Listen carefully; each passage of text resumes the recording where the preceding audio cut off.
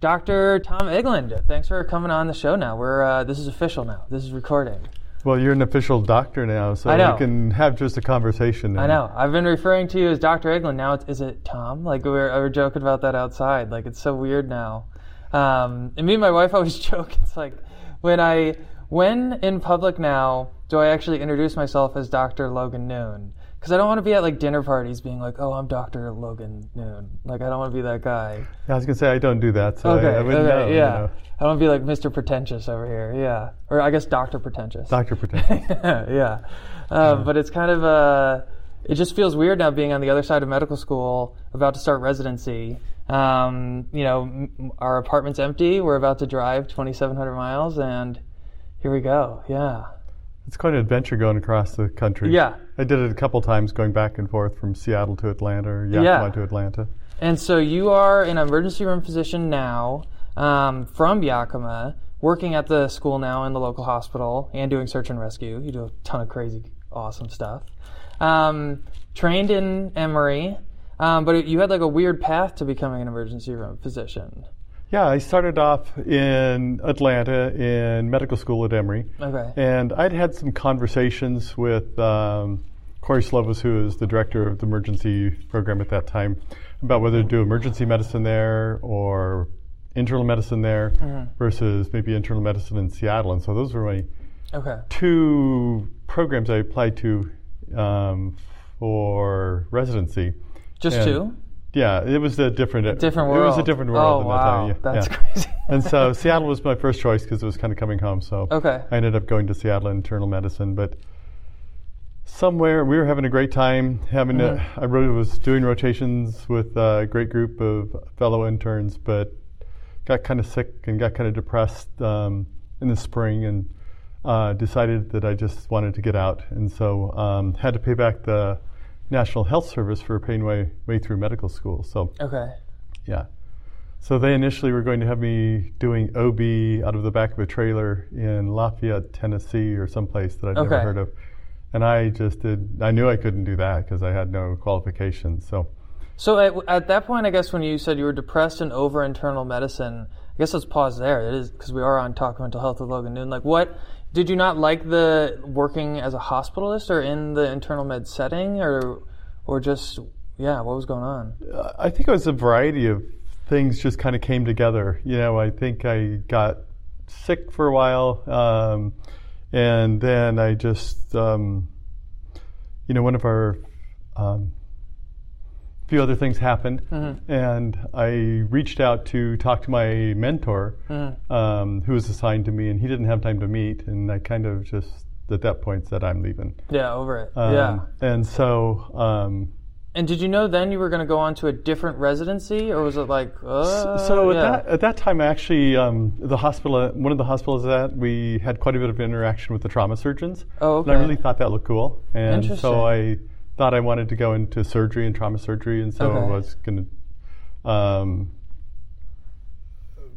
so it was a different path, but I had to pay back the National Health Service, and so in trying to figure out that, I called one of my previous mentors in medical school, a guy named Ken Walker, and he facilitated me going back and working at Grady Hospital in the emergency department for 3 years to pay back the National Health Service. Okay.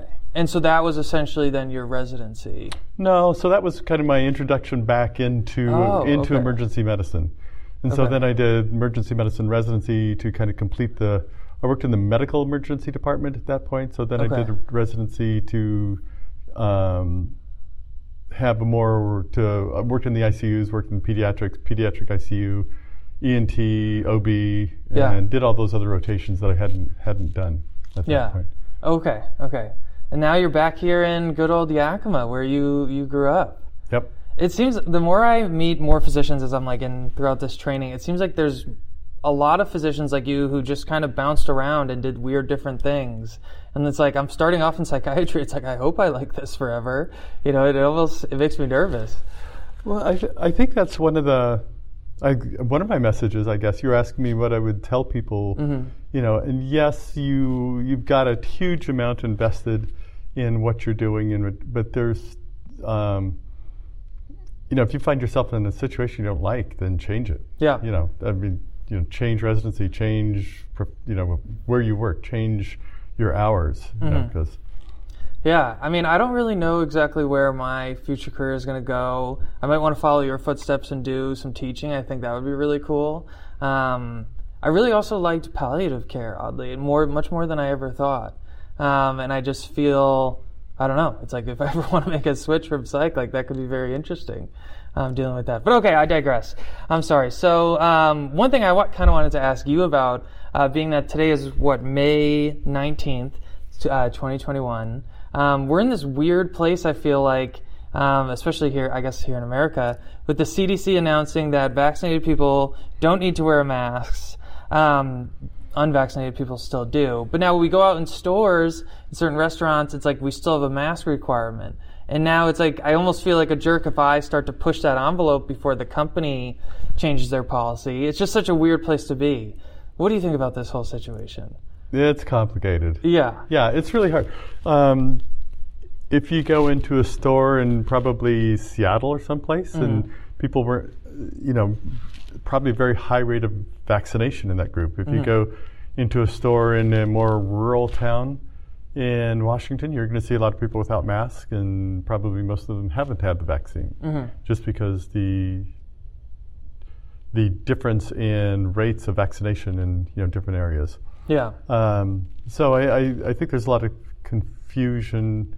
If you see somebody without a mask, you don't know whether they're just being not vaccinated or they've been vaccinated, if they're safe, if they're, risk, just don't want people telling them what to do, sort of thing. Yeah. So. Government's telling me what to do, yeah.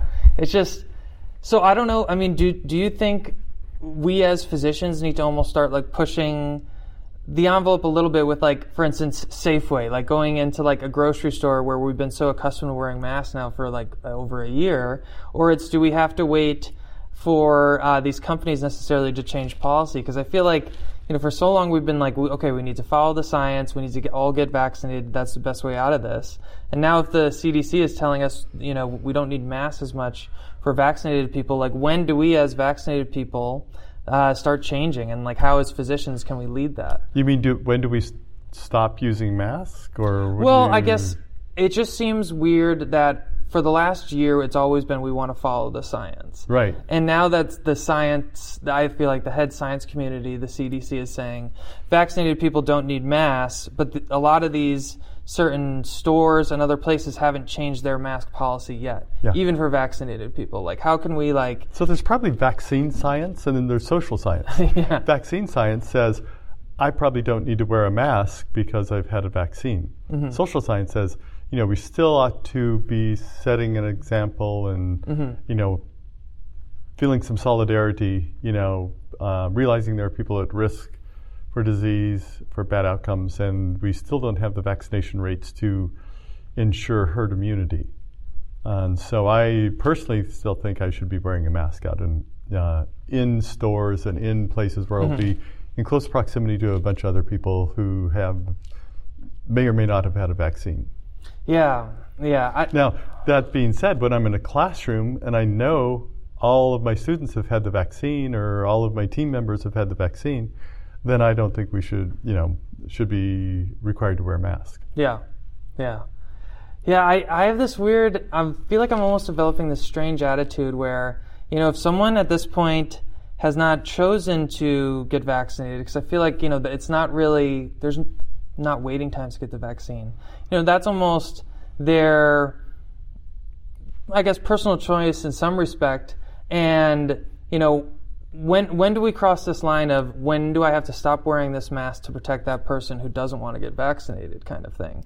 And I keep thinking of this, our face has so many different muscles, and I feel like, as a social society, we need to see facial expressions. And from a psych perspective, I find myself trying to smile with my eyes way more than I ever used to, just to show people that I'm smiling with a mask on, kind of all these strange little things. I don't know. I just feel like my attitude towards handling coronavirus has really changed since the CDC made this new guideline. And I want us to try to get back to a normal world of being able to see each other's normal faces. I absolutely agree. We want to get there, and it's just kind of in the meantime, we, as a society, I think we the society the government determines certain rules of behavior to sometimes protect people from what they want to do, and that's why we have, laws on speeding and helmet use and, a number of things. And so I think this is a pretty clear example of the number of people who are at risk and die from the disease. Yeah. And there are things that we can do with vaccination and masks that can reduce that, and it's a short-term thing if we get people vaccinated. So I think it's just, if we keep getting people vaccinated, it's only a couple more months. That's not a big deal for me. Yeah. I still wish that the stimulus checks were tied to the vaccine. Like, get a shot, get a check. I thought everyone would have gotten it. I think the stimulus check should have been tied to something, whether it's work, performance, vaccine, or But I digress. Well, we'll get back to now talking, I guess, about kind of more your career. I really enjoyed working with you in the emergency room. I actually think if I didn't go into psych, I definitely could have seen myself pursuing emergency medicine. It was a really cool setting. But I also thought it was one of the more emotionally challenging settings in some respect, too. You see these incredible tragedies, and then you have to hop on to the next case quickly kind of after that. The decompression time is almost non-existent in some respect. How do you handle that weird emotional environment, the highs and the lows? The best you can. Yeah. Probably most of the people who are listening to this podcast saw there's a picture on the internet of ER physician who was out in a parking lot, kind of kneeling down and, going through the emotional kind of a distress of having lost a patient, somewhere during the early parts of the COVID thing. And I was looking at that and feeling, really that connection. Then I was like, where does this happen that an ER doctor has that kind of time to go out to the parking lot to, work through it? Because we don't, It is literally, you go from a code to seeing somebody with a sore throat to, seeing the next serious thing and the next not serious thing. So it's then, so it is a process of learning how to handle that. And I'm not sure that most of us got good training in that. Yeah. When, and I don't know if I mentioned to you, I was talking to, we had a didactic session on wellness, later in the year. And I presented some material that was initially kind of presented to me during our mountain rescue training. It's about psychological first aid. And when the person in our group who was kind of the leader in instituting that started it, I thought it was just kind of something might be good for some people, but really didn't apply to me since I had gone through the medical thing as an emergency doc, and I dealt with that sort of trauma and stress every day, and it didn't affect me that much. As we got into it and I started hearing more sessions, I was just like, well, I don't know, the mountain rescue people need this that often, but people in the ER and people in medicine need that, almost every day. So having some sort of self-assessment of where you are and what your mental health state is, and having a plan on how to help things, when things get tough, and how to respond to stresses. Yeah. Correct me if I'm wrong, you of course know the world of emergency med much better than me. Isn't the rate of burnout higher in emergency med than other fields of medicine? It's high. It's high in a lot of things. Medicine, and I think in each specialty maybe there's a different reason. Okay. Some specialties maybe it's because you're doing the same thing every day in and out. Emergency medicine's probably because of the emotional challenges and the moral, cost of, being in the ER. So I think there might be different answers for different fields of, how do you deal with this sort of thing. So how do you personally handle that emotional burden? So one of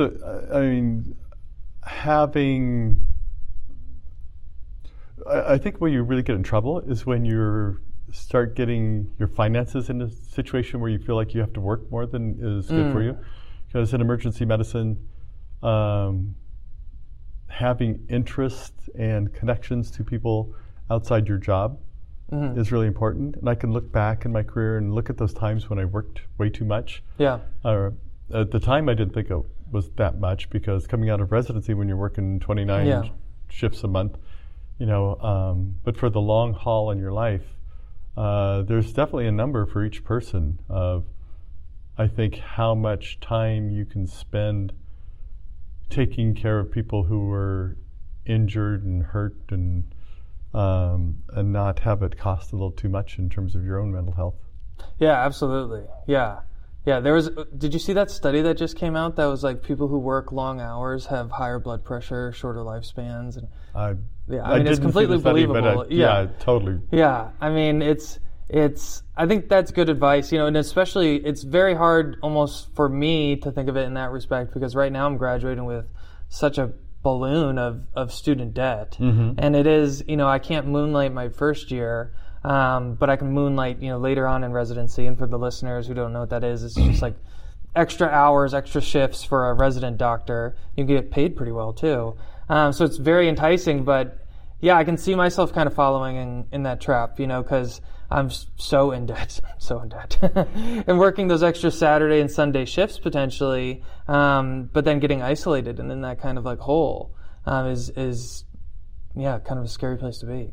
Yeah, because you end up working a week, and then you work a weekend, another week, and then you're 12 days on, and that's just that can set you up for failure. Now through February 16th, join a clean and spacious Planet Fitness for zero enrollment and only $10 a month. With tons of equipment and free fitness training, it's the perfect place for everybody to work out. Even me, Mr. I can't sleep at night, so I keep dozing off during the day. Especially you, Snoozy. You'll rest easier and feel fit-tacular. Wait, how did you get in here? Join in club or at planetfitness.com. Zero enrollment, $10 a month, cancel anytime. Hurry, deal ends February 16th. See club for details. Yeah. So what would you, when you started your career in residency, I know you kind of bounced around a little bit, but what I'm going through now is I feel incredibly scared to kind of start residency. Like I'm going to make a mistake. I still almost feel that kind of imposter syndrome kind of thing, like they made a mistake, kind of thing. Like what were you going through at the start of residency, and what advice would you try to kind of give that person? That's a great question. Yeah. So looking for your mentors, as soon as you land in your residency, try and find somebody who maybe a year or two ahead of you in residency, who you can ask questions, you can call anytime, an attending who has more experience and is available to you. And I think programs are probably a lot better about that these days in kind of assigning a mentor or keeping track of people. And when I went through residency, I think we could have used more help in that regard. Okay. So now moving kind of past residency, like in the middle years of your career, whatever you want to call it, did you ever face any times where you were just over it? Maybe you can really, at the middle portion of your career, you reach a different financial situation where you don't feel as much necessary need, I guess, to work. Did you ever have a time where you wanted to completely leave medicine and you were just over it? There were times that I thought that I got very insecure in my work, and I don't know if it's kind of a middle-age crisis. Okay. But when you're in residency and you're doing procedures every week, if not several times a week, and taking care of critical patients just one right after the other, and then when you're in a community setting and still seeing those patients but on a less frequent basis, and you maybe have some erosion in your skills. If not, you may have some lack of confidence in things that you don't do every day. And then you have, if you miss an LP or have difficulty with the intubation, I really started questioning whether I should be doing this anymore. And that was probably 15, 20 years ago that happened. And really thought about trying to get into some business or going back, getting a public health degree or a law degree or something.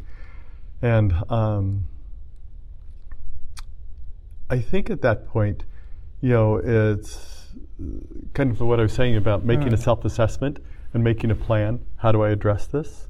Is really helpful, and kind of, I didn't have that sort of framework at the time, so it took me a long time to work out of that. But there's so many possibilities for education and training and reviewing procedures and skills and knowledge these days that that might be less of a problem, though I still think there's a need for ongoing training for certainly emergency department doctors, but probably a lot of doctors for those skills that we don't do as often. Yeah. I mean, and there's just so much new things that evolve. It's. I feel like you almost have to be, in a sense, medical school, always kind of learning the new materials. And how did coming back and being a teacher, how did that kind of impact your career? I think it was, I was looking for something I think in emergency medicine, probably other areas of medicine too, it's always nice to have a niche, something that you can do that that you can be special at and you can take pride in. And I started doing it in wilderness medicine and joined the Wilderness Medicine Society and did some of the extra training and, mountaineering and mountain rescue kind of training. And so that was going to be my thing before I started teaching.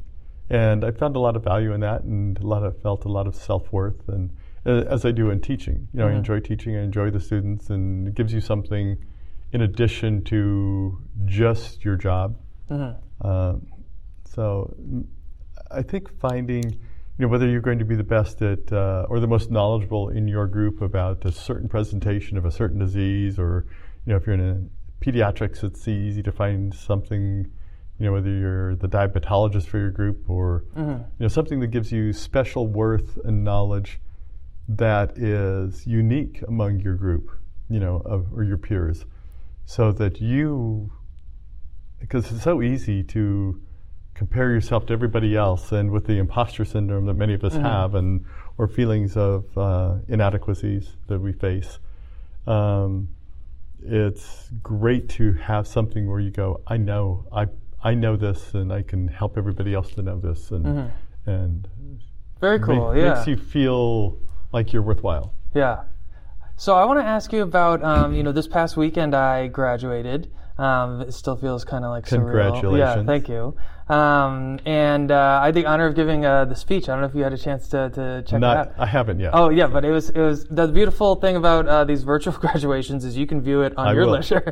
It's and I was so honored to give the speech. But there was one portion where we read the oath. I guess is it the Hippocratic Oath? No, because we read that at the White Coat. There's some other oath. It might have been the Hippocratic Oath again. I know we did the White Coat. Yeah, I thought it was a different one. But either way, there was one portion of this oath for graduate medical school where, not giving any medicine that could hasten death or, have death or come, quicker. And I've had a few episodes on this show about dying with dignity legislation, and I just kind of wanted to get your opinion on that, and being a physician where we have to potentially navigate these waters. As an emergency room doc, you obviously see death firsthand in probably a lot of unexpected ways too, really sad, horrific ways. What is your attitude towards dying with dignity legislation, the whole euthanasia, basically taking medicine to end your life? I'm not against euthanasia or people being able, letting medical people facilitate patients having those medicines available to them if there are pretty rigid criteria met as far as, having a disease that's going to have a painful outcome or debilitating.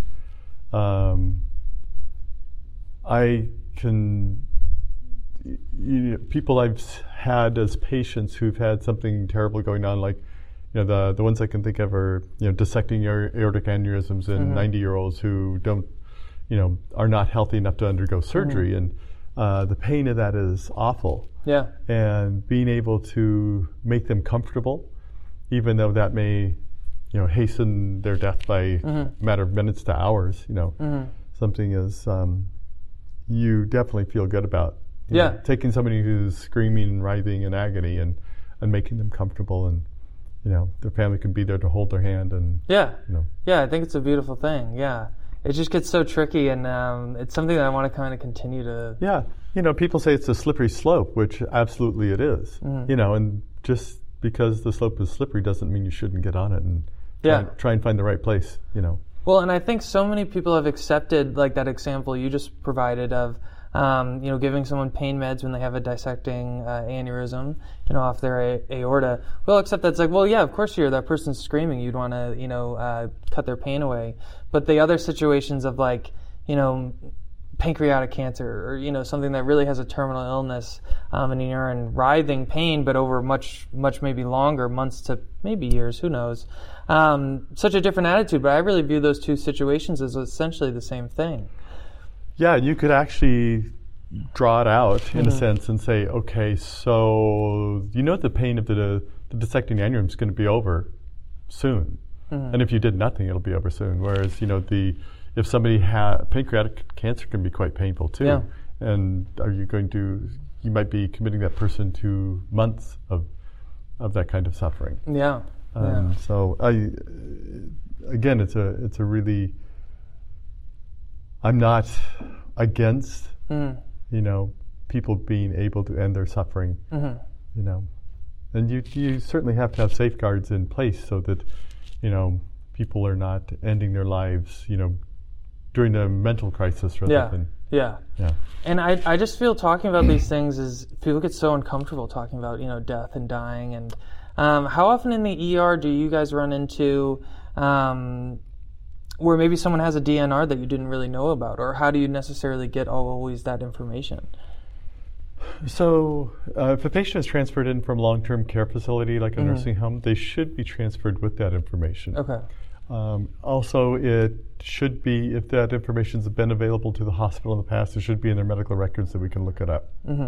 And then if it's a patient that's an immediate issue, we can ask the nurses or secretaries or whoever has the time to start looking through the records and calling family members and calling the people who have the power of attorney for that patient to really see what their goals and what their preferences are as far as life-sustaining care. Yeah.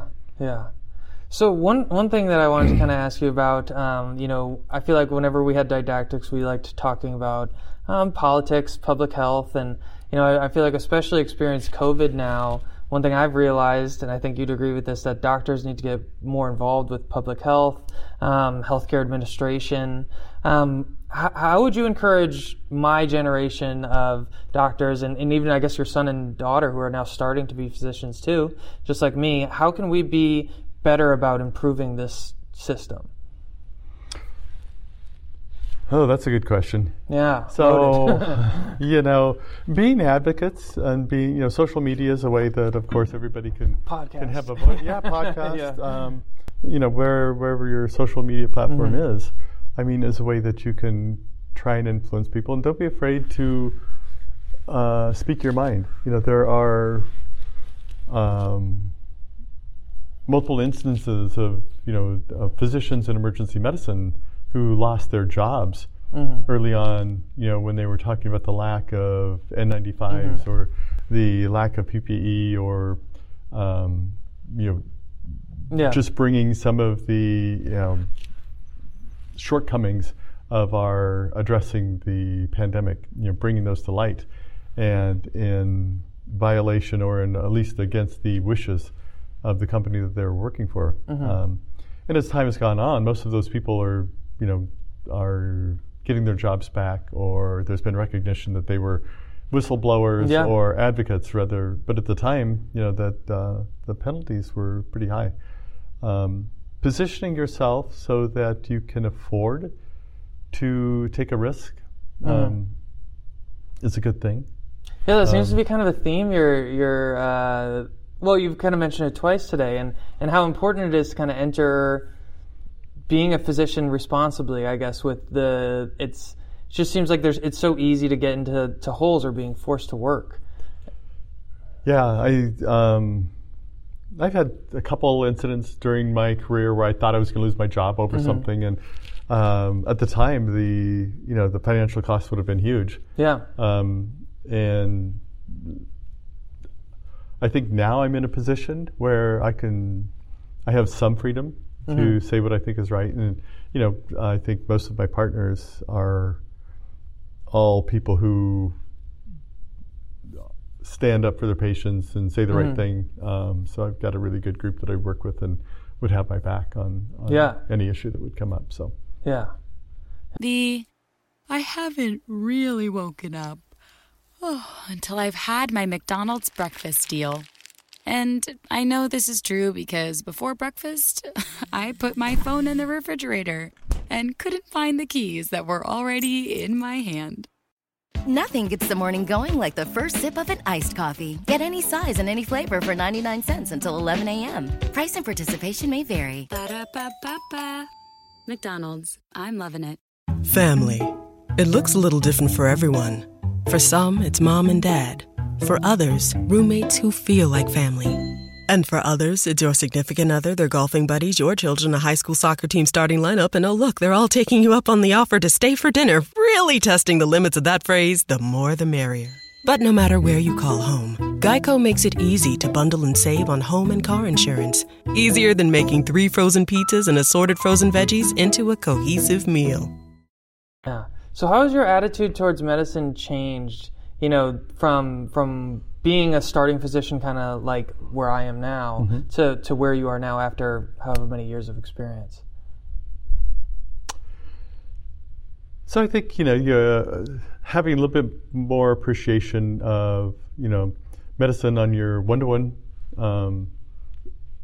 approach with the patient, and realizing that, there is value in that, even though sometimes you look at the greater landscape of medicine in America and realizing how inefficient we are with the dollars that we spend compared to other countries, and really admiring the physicians who take the time and spend their resources trying to change things on the national scale.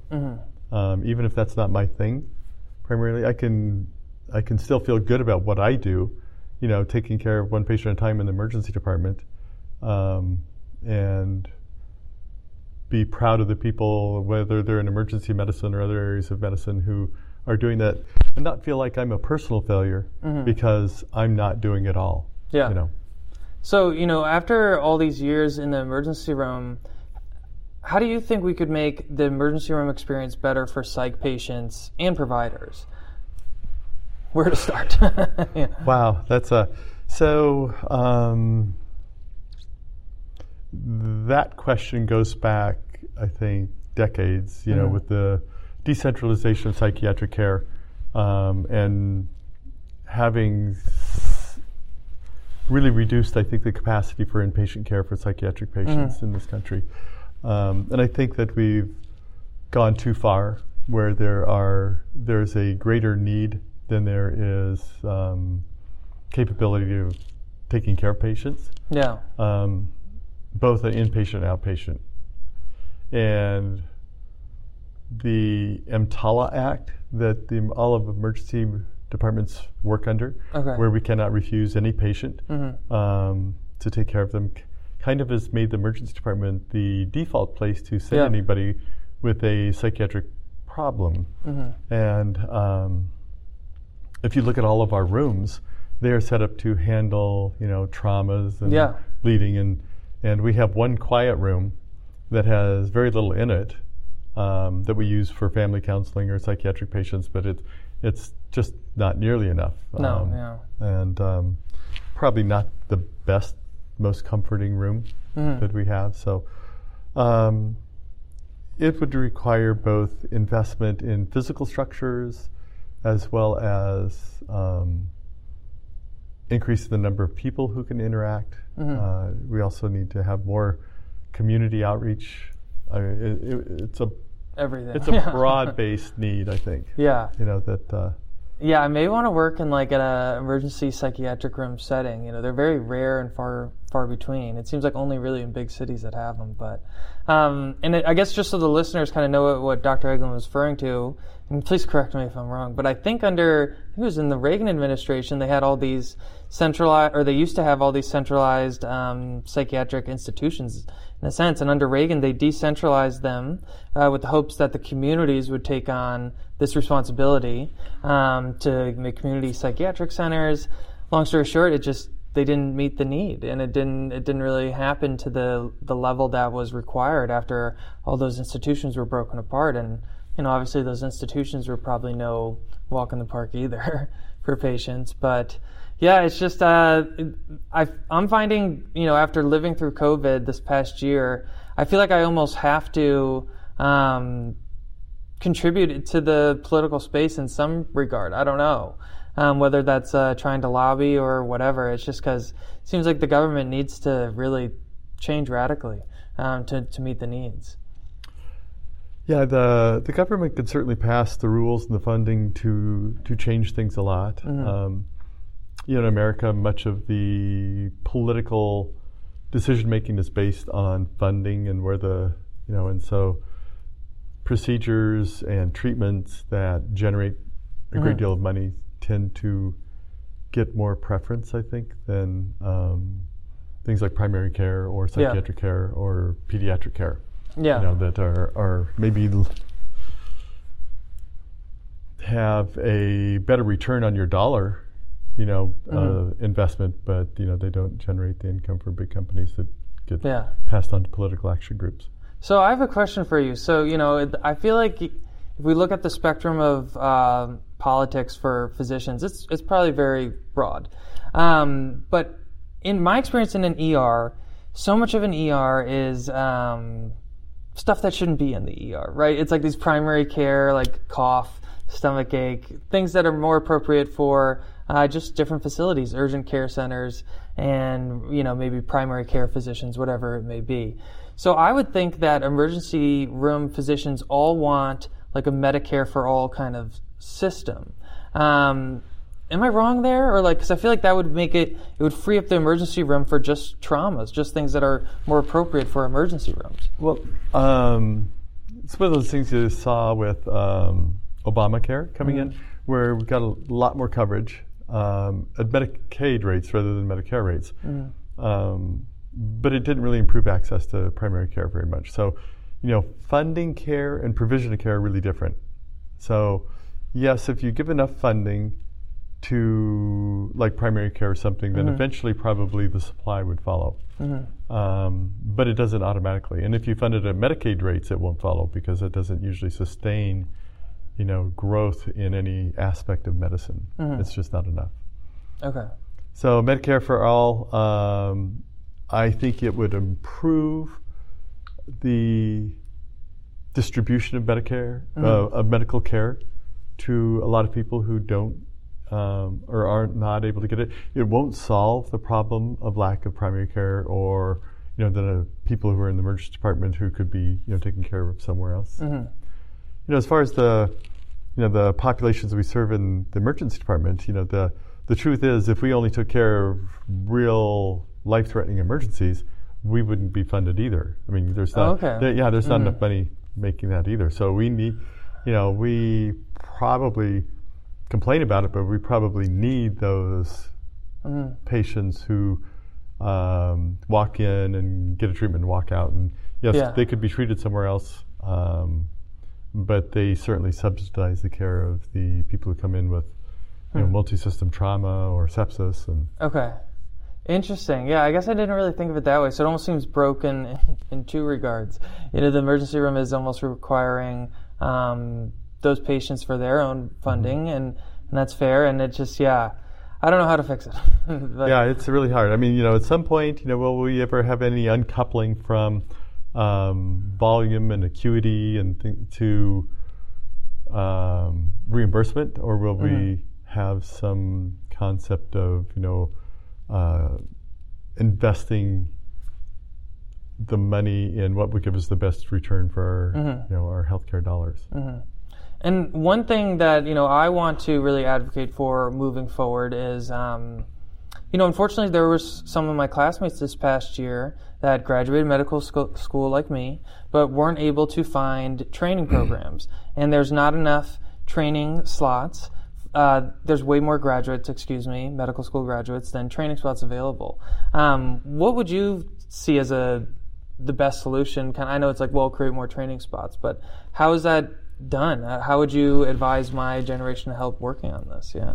So again, that's a political solution to a problem. Is it has to have the funding to fund those, graduate medical education training spots, and assisting hospitals in their reimbursement to be able to fund residencies. And I think you have to have, there are a lot of medical schools popping up. And so if we are having more and more medical schools and not meeting that supply of students coming out with residency training spots, it's not going to help our supply of doctors coming in. And some of them are for-profit medical schools too. It's kind of interesting can't access loan forgiveness from a for-profit institution. Kind of scary to think about.